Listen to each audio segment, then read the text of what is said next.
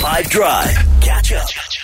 Do you know how they say don't meet your idols? It's like a thing that you get told that you're going to be bitterly disappointed, and whoever, whether they're a sports person or musician, is in your head, what you've built them up to be could never be the reality. And conversely, so what could often happen is the people that you think that you love because you dig their music or their ability to kick a ball, turns out in real life doesn't really match the best personality ever. Or sometimes it does. Jude was saying he's like largely only ever had good experiences with this kind of thing. Who would you say is your best? Like, who did you want to meet, you met, and you were just blown away? So my footballing idol, like growing up, the person that got me into football was Benny McCarthy.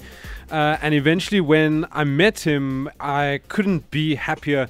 He had so much time for me. I even explained one of my tattoos that says 17 in Tamil. 17 is largely due to him because he wore number 17 as a football player. And he found it so fascinating and very cool.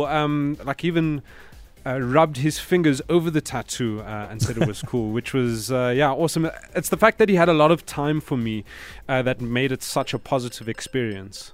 I'm not as much of a sports fanatic as you, but I've met Benny as well and also had a really pleasant experience of him. He seems to be a good man. It so often you hear these bad stories, though. Nadia, you've never been offended, have you? No, I've actually had really good experiences with people that I've idolized. But I have met, though, someone that I idolized partner. And that person I'd met a few times and they knew me. So they were like, hi, it's so good to see you again. And I was like, great. And then their partner was standing next to them. And like we went to greet. And this guy like took 2 of my fingers in a handshake and like flicked them. And I was like, really? That's your handshake? And in my head, I was like, please break up with this guy ASAP. Like, he's not the one for you. He's weak. He's weak, and they did actually. I bet that's why. I have no doubt that his inability to firmly handshake. That is creepy, though. I know what you mean. It's almost like his fingers just slid off the tips of yours. Why? Yeah, and I bet you if that was the famous person who you still fondly think of, I bet you it would have swayed your opinion. It's so often you hear stories of people who encounter, like, let's say their favorite band and they dismiss them. You know what I mean? There's that whole Stan song about it. That was mad at Eminem.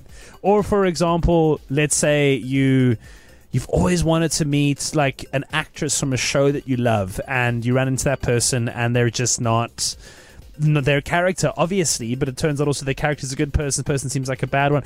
I wonder how many personal stories there are like this. Like, would you rather, for example, meet someone that you look up to, musician, author, actor, actress, and be disappointed, or not meet them at all and then just like the idea in your head? Like, which of the two, like Nads, for you, who's had this, what do you think is a better experience? I'd rather meet them anyway. If I'm thinking, flowers and wonderments, maybe it'll bring me back down to earth. And if they are awesome, then that's great.